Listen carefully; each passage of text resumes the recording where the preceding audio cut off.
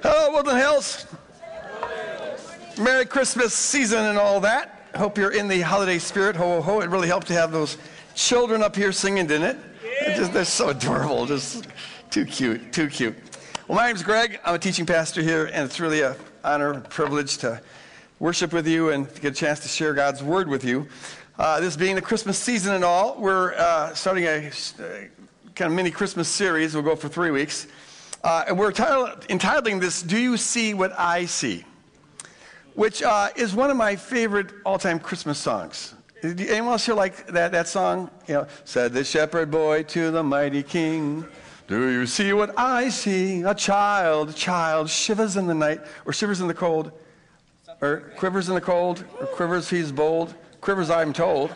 I don't know. Something about quivering, but I just love the harmony in that.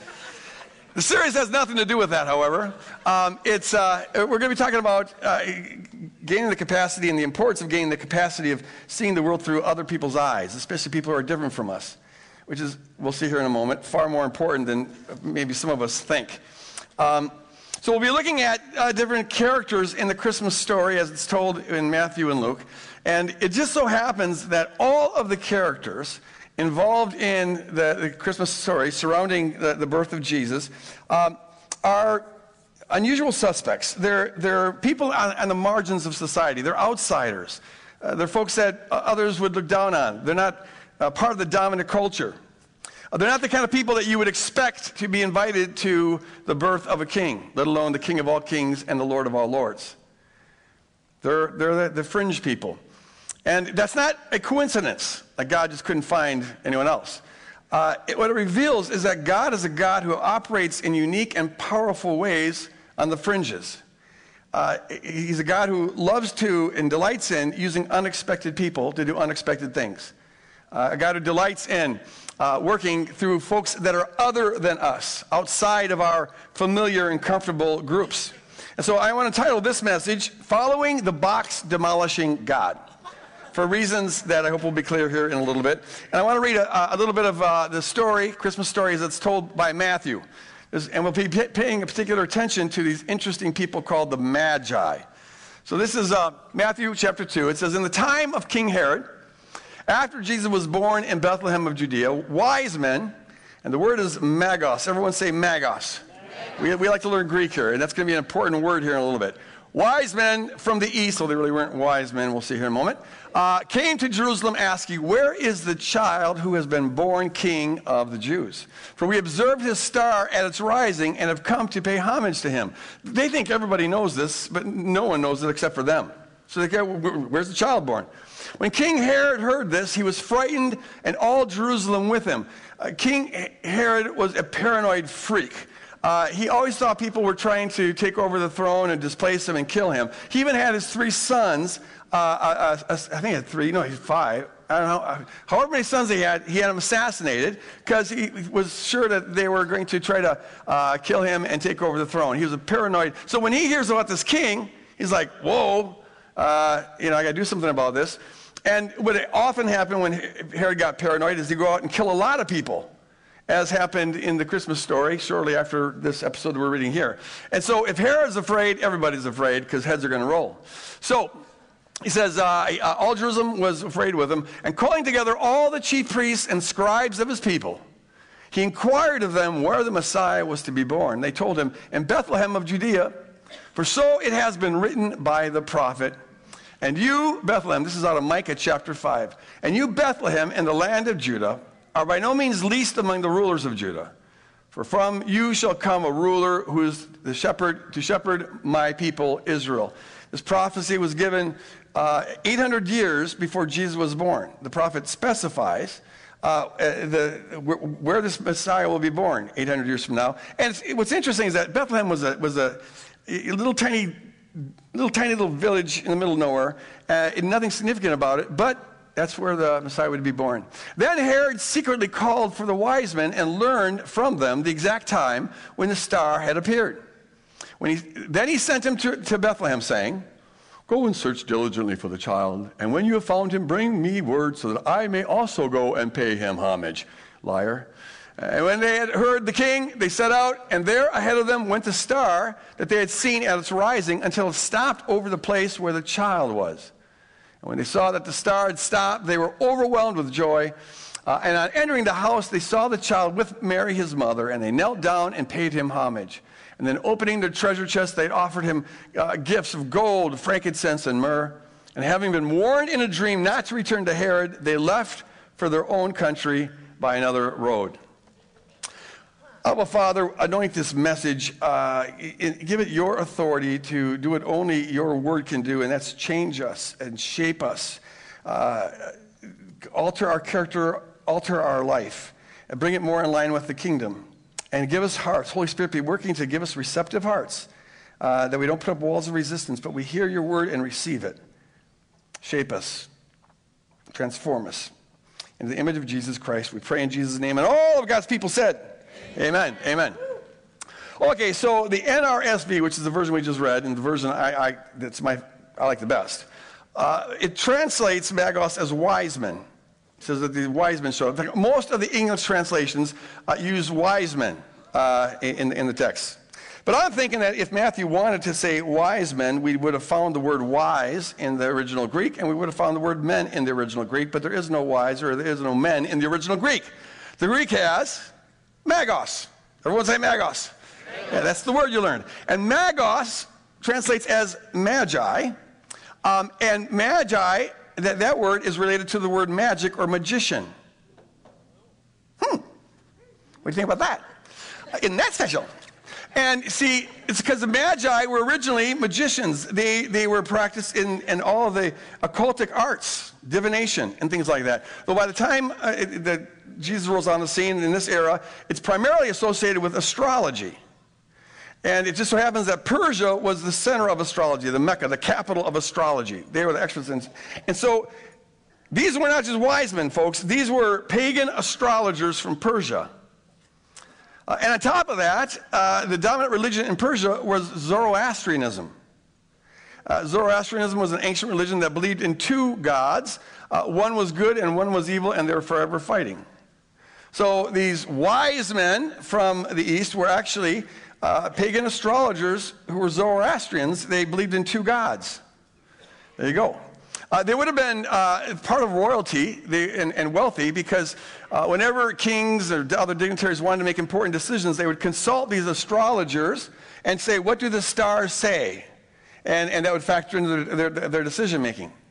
So these wise men are Zoroastrian pagan astrologers from the East. Now, I don't know for sure, but it might be the case that one of the factors that lead English translations to put in wise men rather than pagan astrologers is because some Christians might get offended at the idea that God would bypass all the righteous people of Israel, go 1,200 miles over there to Persia, and call out these pagan astrologers. I don't know, I'm just thinking, maybe. Some Christians might be bothered by that. And you can understand why, because the Bible itself several times, in no uncertain terms, forbids engaging in astrology or any kind of divination. And probably some folks need to hear that. It's taboo.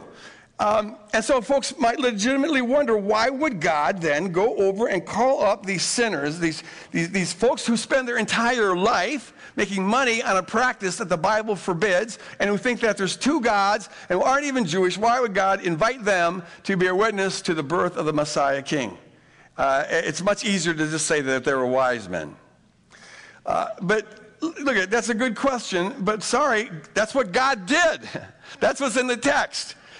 That's who God chose to invite to be at this, to bear witness to the birth of the Messiah King. And I have always found that when you find stuff that's surprising and puzzling and offensive in the Bible, it's important that we don't try to tidy it up and make it conform to our expectations and sanitize it. Rather, in all of its weirdness and puzzledness and maybe offensiveness, bite into it. Dig down, because sometimes you'll find that the best revelations are found in that difficult stuff. And I think this passage, this narrative, is a case in point.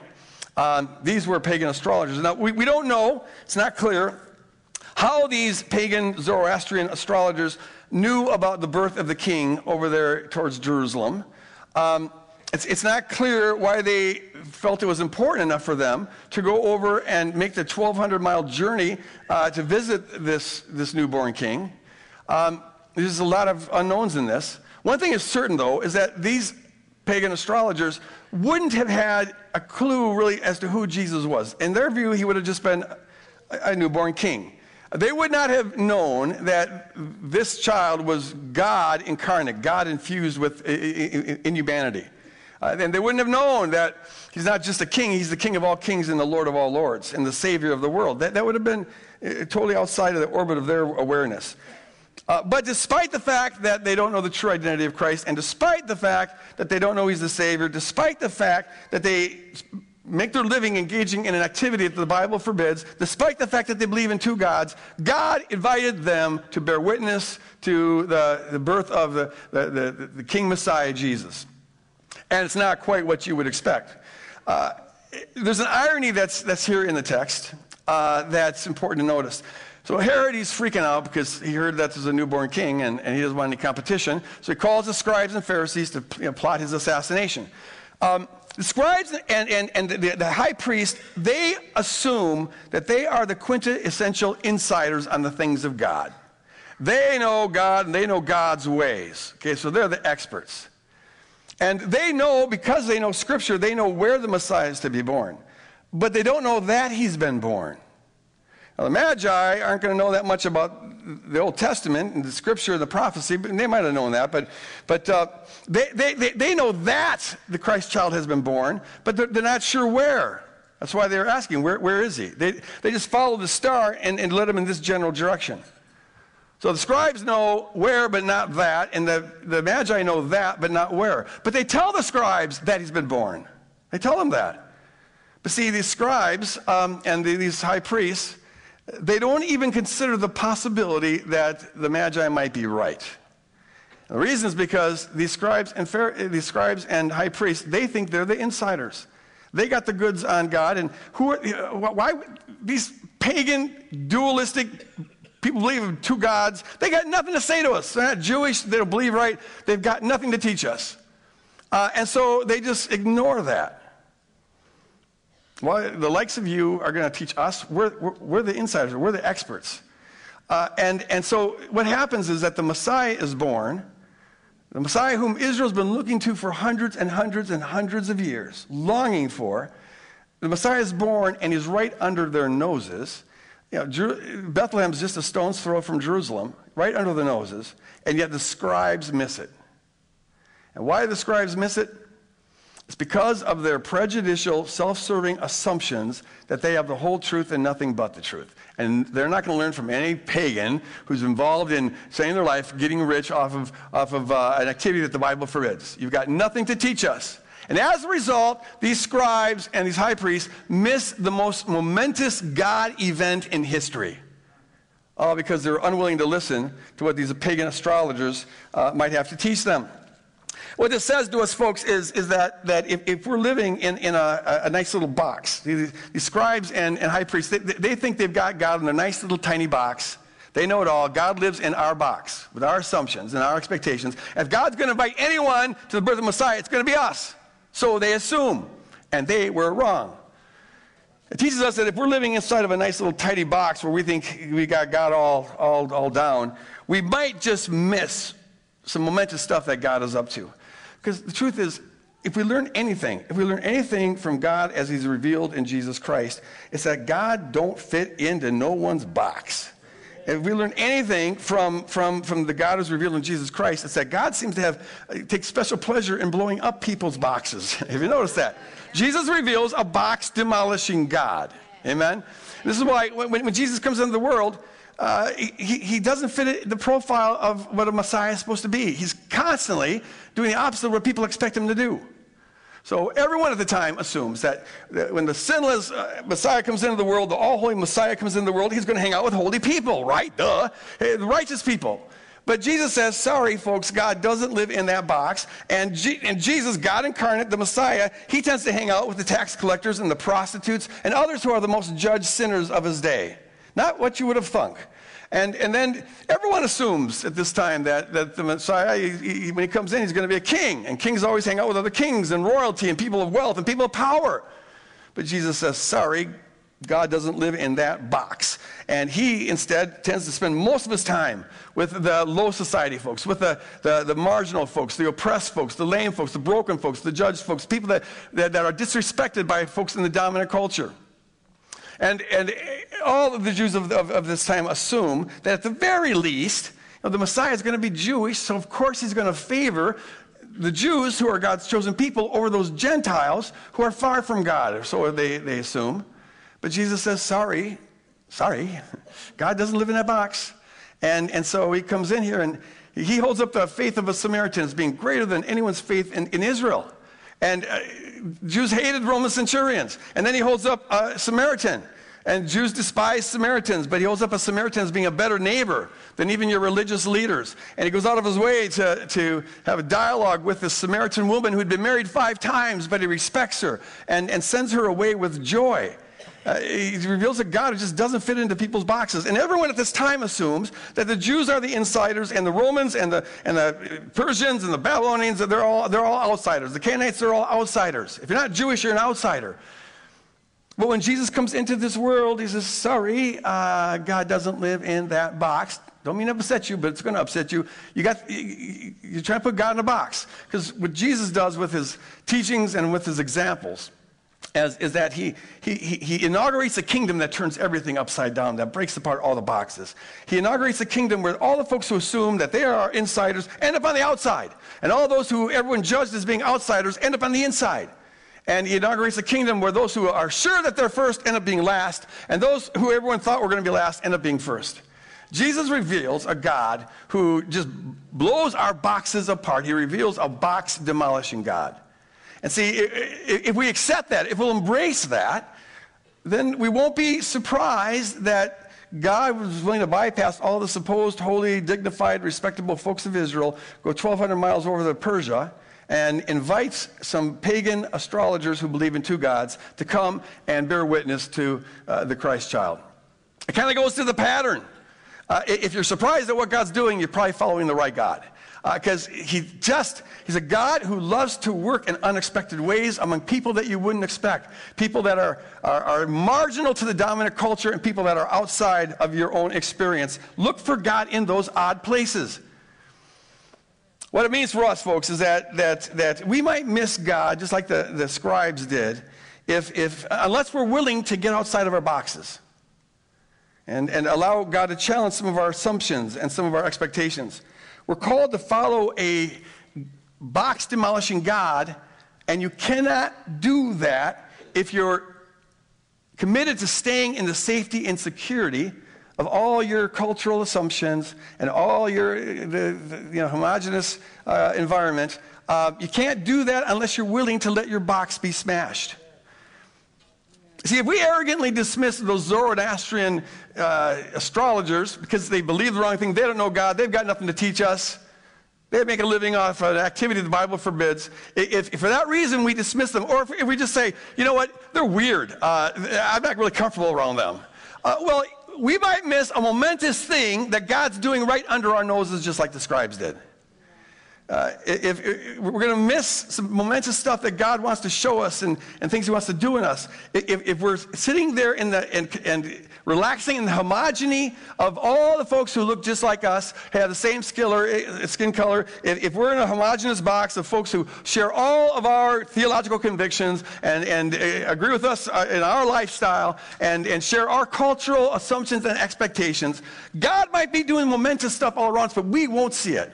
We'll miss opportunities to grow and be enriched and be expanded and be deepened and be challenged if we're sitting on our own little comfortable homogeneous boxes. If we're following the God-demolishing, or the God-demolishing box. Never follow a God-demolishing box. Those are bad boxes. But we do want to follow the box-demolishing God. And see, if we're following the box-demolishing God, it means then that we've got to be open to and even seek and embrace and learn from folks that don't share our skin color, don't share our lifestyle, maybe don't agree with our theological convictions, don't share all of our cultural assumptions and expectations. Amen? We're called, following that God, is to do that, is to seek out and embrace and learn from folks who are different from you, who are at the margins of society and or outside of the sphere of your comfortable experience. I'll put it like this. I'll put it as blunt as possible because I'm gifted at that. Following Jesus, who reveals the box-demolishing God, it means that being comfortable living in a homogeneous environment where you feel safe and secure is not a viable option for kingdom people, not for believers and not for churches.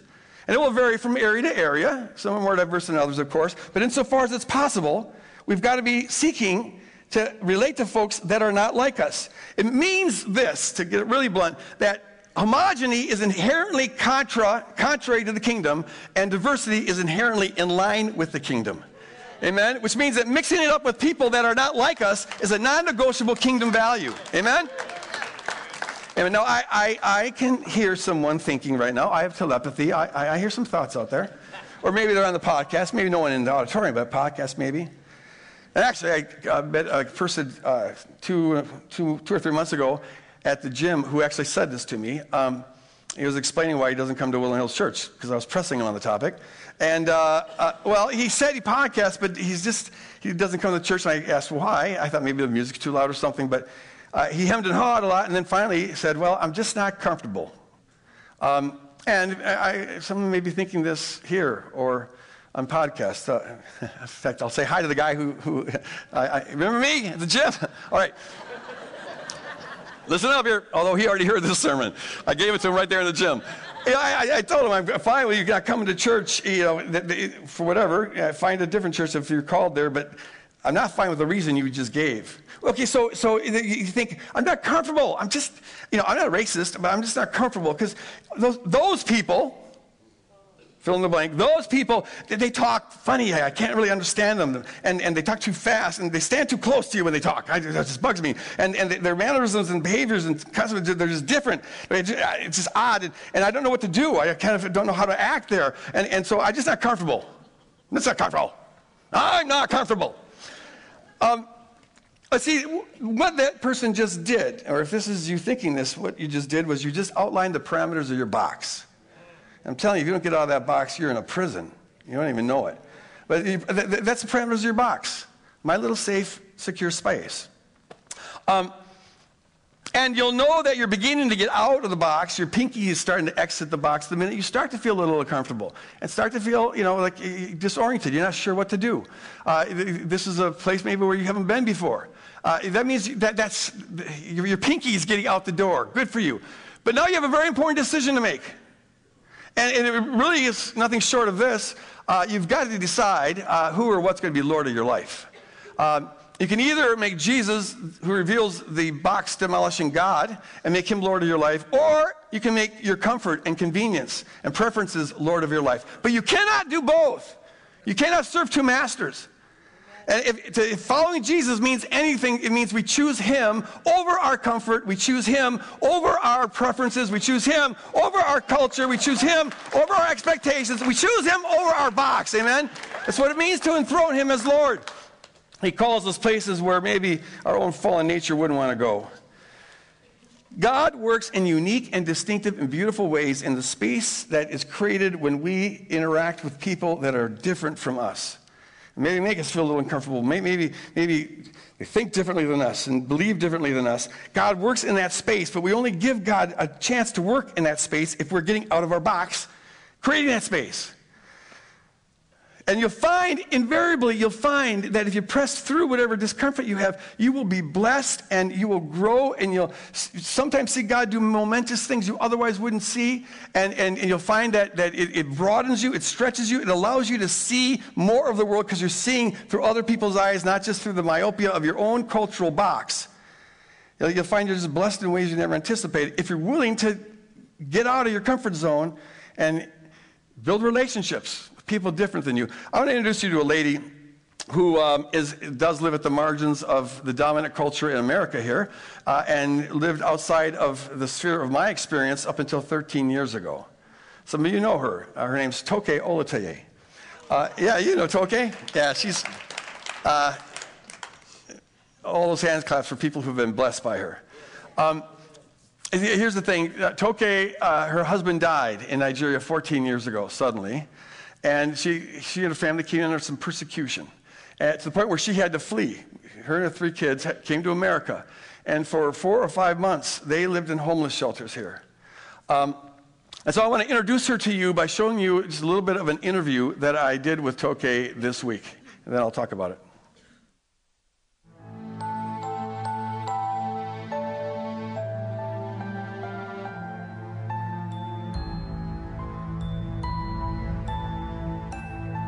The day shelter that I was in with my children happened to be a place anyone will rather imagine than experience. You can imagine with 3 kids. Over there's nothing around for them to play with. It's just like sitting in one spot the whole day and then eat and then be ready to be transported to the church where you sleep in the gym.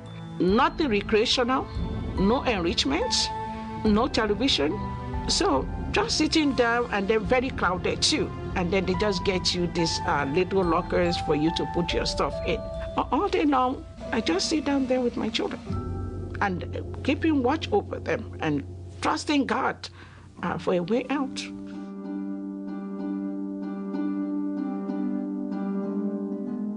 We were at the day shelter, so we missed the bus that was supposed to bring us to the first service. Then we went back to the shelter, but God gave me the grace. No, stand up. You need to stand up. This is the day. So we went out in the cold to take another bus to attend the second service. And lo and behold, that was the day God delivered my family from the shelter. But the devil tried to block that.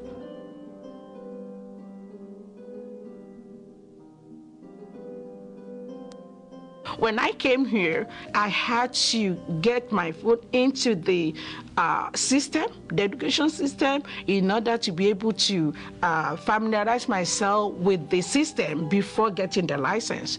Unfortunately, sometimes when I went into the schools, the first assumption even at the office is, oh, a parrot is gone today. So that means because of my color, I should be a parrot. I should not be a teacher. A paraprofessional is considered a teacher's assistant. So it's assumed that I'm a paraprofessional and not a teacher. And that could be very, very devastating for somebody like me who taught. I got my degree in chemistry and I taught in Nigeria for 20 years before coming. Yes. So to be told that I'm a paraprofessional, to assume that I'm a paraprofessional and then I can't be a teacher, I think that was very disturbing for many years.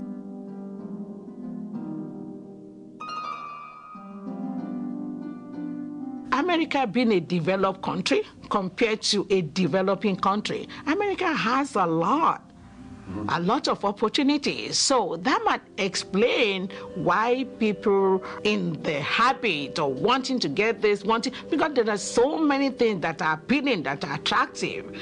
You look at the beautiful cars. So I think the main difference has to do with the development. The negative consequence of that is where we have limited of those in Nigeria, it leaves room for people to build relationship with others rather than build a relationship with those materials around them.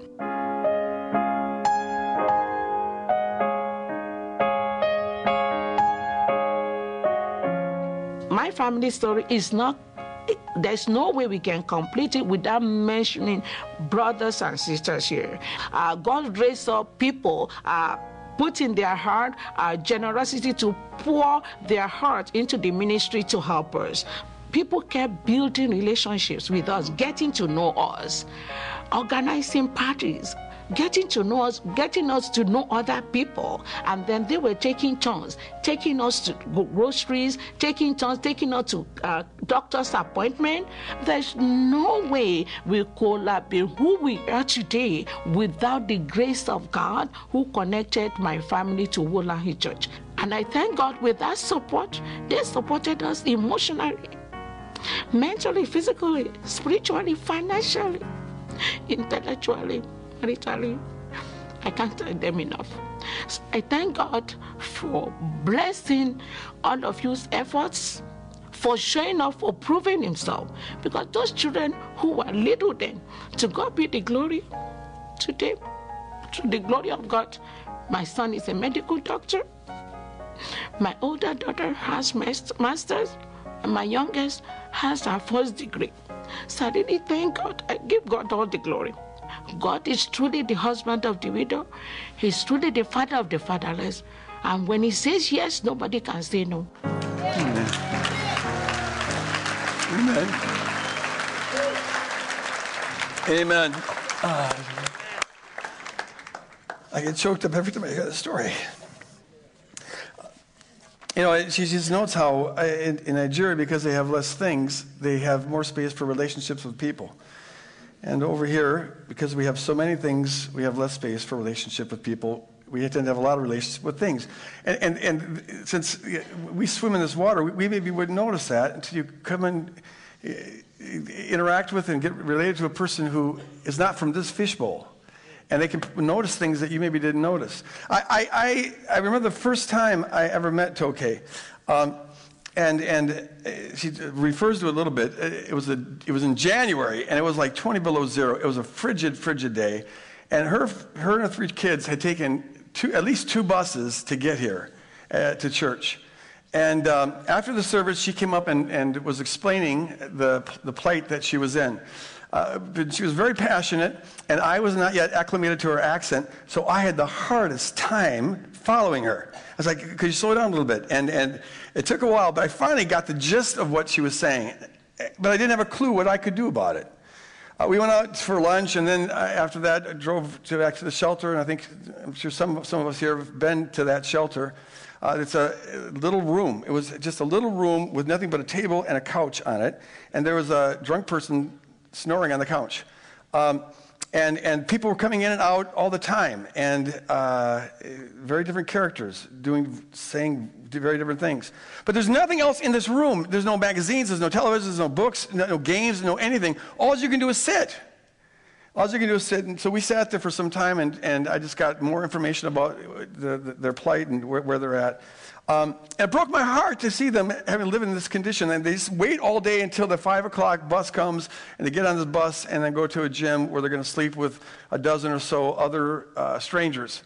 When I left that shelter that afternoon, it was just before they got on their bus, but God talked to me in a way that I had never heard before and have never heard since. It was really distinctive. It was strong, and it was unambiguous. I rarely get clarity like this. But the word was, this is the last night. My children are going to sleep in those conditions. Find them a home by tomorrow. Boom! It was like, oh, it had gravity to it. It was a sobering word. And I had no idea what I was going to do. I just prayed and started making random phone calls. And it was hitting brick walls, hitting doors. Nothing was opening up. All the rest of that Sunday into the evening, and then all through Monday, nothing was opening up. And then at 4:45, just before they're supposed to get on the bus to go to the gym, I get a call from a person, and this apartment opened up that was so perfect. It was beyond anything I would have imagined they would be able to get. And it just opened up. And so I immediately called down to the shelter and said, don't let them get on that bus. Tell them, and they were just getting on the bus. Man, my head was on the chopping block. Don't get on that bus. You got to get into a home by tonight or I'm dead. It's that's almost what it seemed like.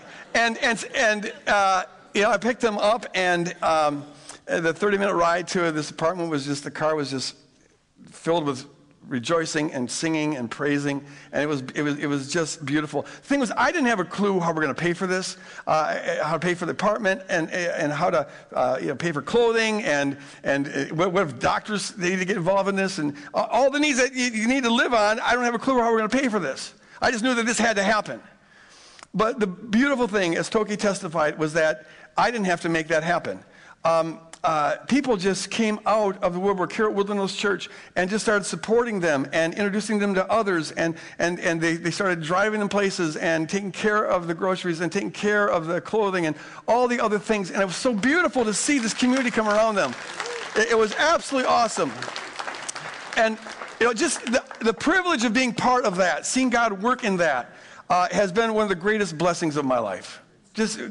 It's an honor to be part of that. And I've known this family now for 13 years and have interacted with them for 13 years. And I've just got to say, it's been one long blessing. And it's grown me in ways that I otherwise would not have been grown.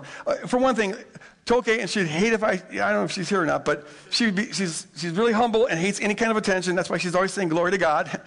So glory to God. But I want to tell you this. I've never met a person who walks with such confidence in God and reliance on God. It's breathtaking. And being around them and engaging with them, it has exposed my lack of reliance on God. I never realized how self-sufficient I tend to be. I never realized that until I came to a person who is utterly not self-sufficient. And that's one of the blessings. That's one of the blessings. I've worked on trying to become more reliant on God. But part of what's going on here is that it's much easier to be self-sufficient when you're part of the dominant culture than when you're not. When you're on the outside of things, you really got to rely on God. Give us this day our daily bread. It really means something if you don't have any money for bread. And especially if you're facing prejudice, as Toke has done.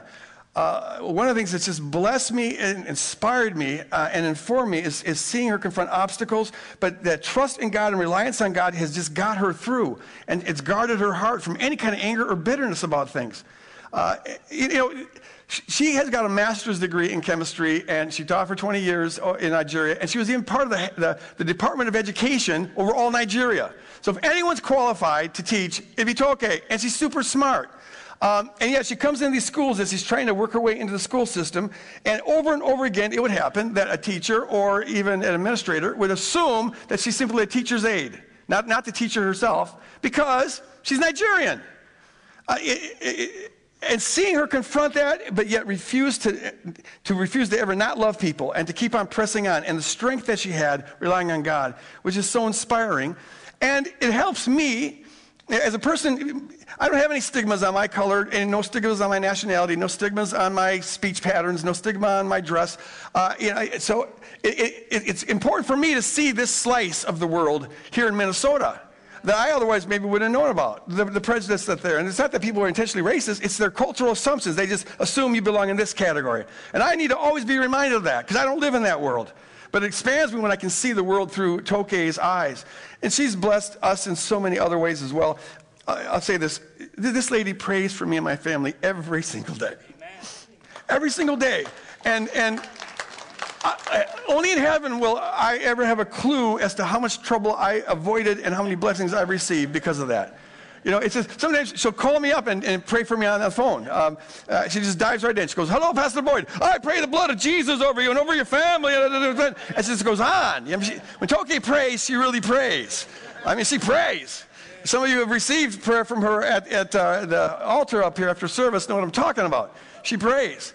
And it's powerful. But this also raises a point. It illustrates our need to get out of our boxes.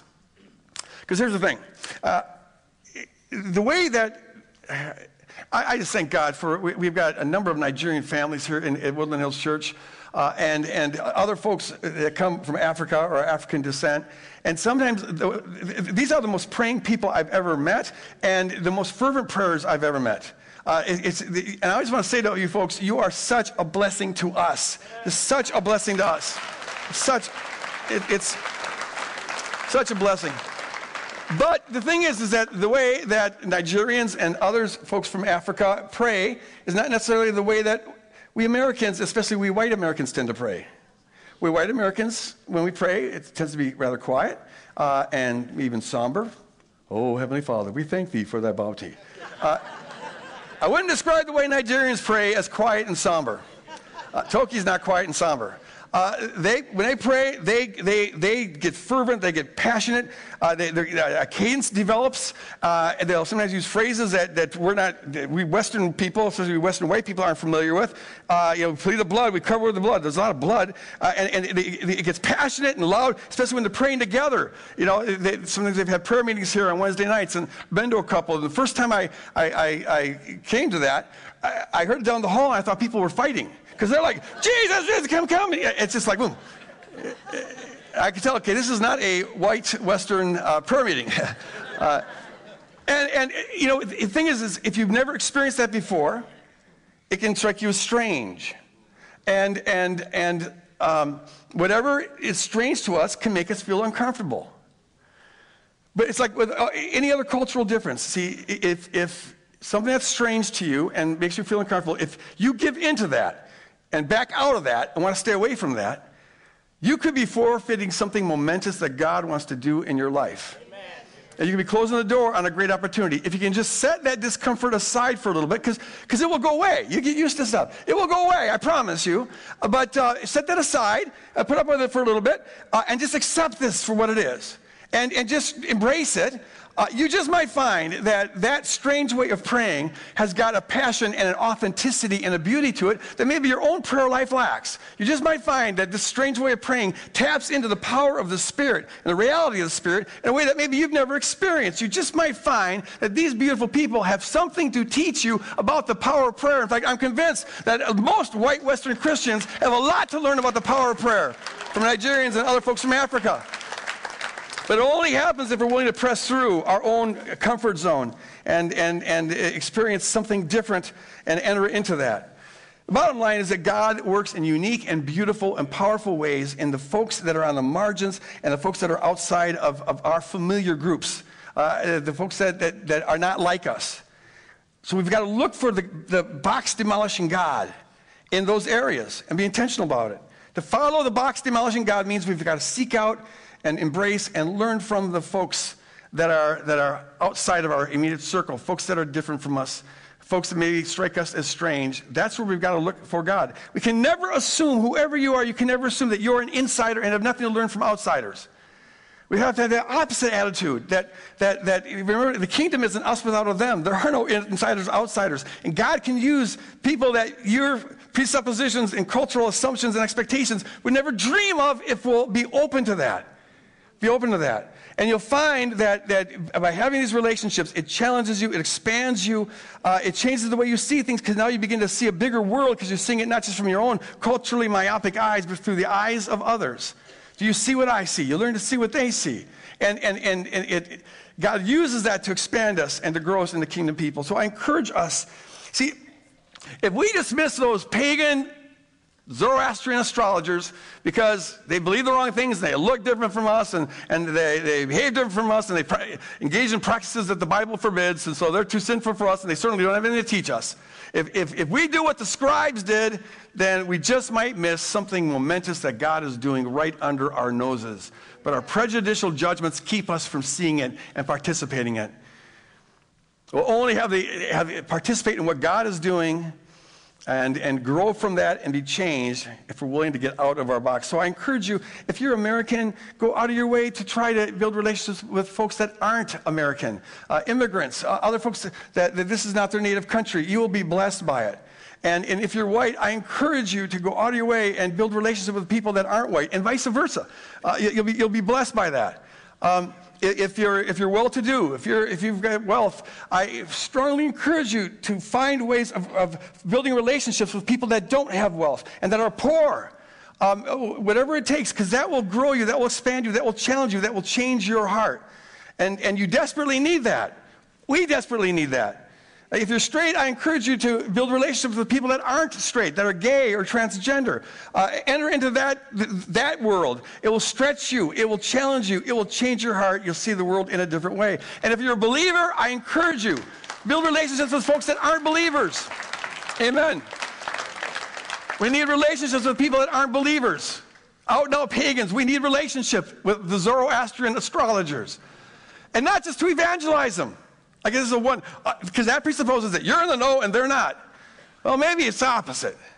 You know truth, you know Jesus, all that. Keep that, but that doesn't mean that they don't have anything to teach you. God delights in using those folks to lead us into places and expand us and change our view of the world and mature us and find God doing momentous things there that we otherwise wouldn't have known about. And they don't know it. The astrologers didn't know all that was going on there. They were ignorant, but God used them. And they got to go places that the insiders didn't go. You'll go places that you otherwise wouldn't go if you're building relationships with people that are radically different from yourself. So I want to end with this. Just close your eyes for a moment.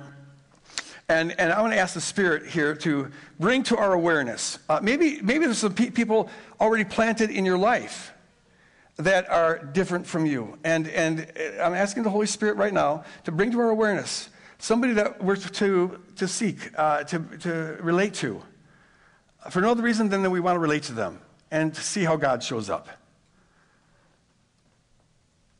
And maybe you have already a very rich, diverse repertoire of friends, and that's beautiful. But there's always more to learn. So ask the Spirit to say, to show you what more can you learn. What would you like to do with these relationships? Maybe they could go deeper. How can you learn from this? And finally, I would like us, if this is your heart, you want to follow the box demolishing God, will you commit to pursuing this? Our default will always be back to our nice, safe, secure, homogeneous boxes. We've got to blow apart that default and get out of our boxes. So will you commit to following this unexpected God? Follow him to the margins. Follow him outside the safe places. And see what he's going to do. Because you will be blessed. If that's your heart, just commit to it. Lord, I will pursue this. By the power and the grace of the Holy Spirit, I will pursue this. Because we want you, Lord Jesus, who reveals the box demolishing God, we want you to be Lord of our life, not our comfort zone, not our security, not our preferences, not our safety. If that is your heart, say amen. Amen. All right, would you stand up? I'd like to call the usher or the prayer teams to come forward here. And if you're here this morning and have any that could use prayer, I'm telling you, there's power in this prayer. I encourage you to come forward and receive that prayer. Also, if you're here this morning and you're not a committed follower of Jesus, I encourage you to consider becoming one. And if you come up here and talk to these folks, they'd love to explain to you what's involved in that. Folks, God bless you. Go out, get out of your boxes, and let's see what God will do. Amen. God bless.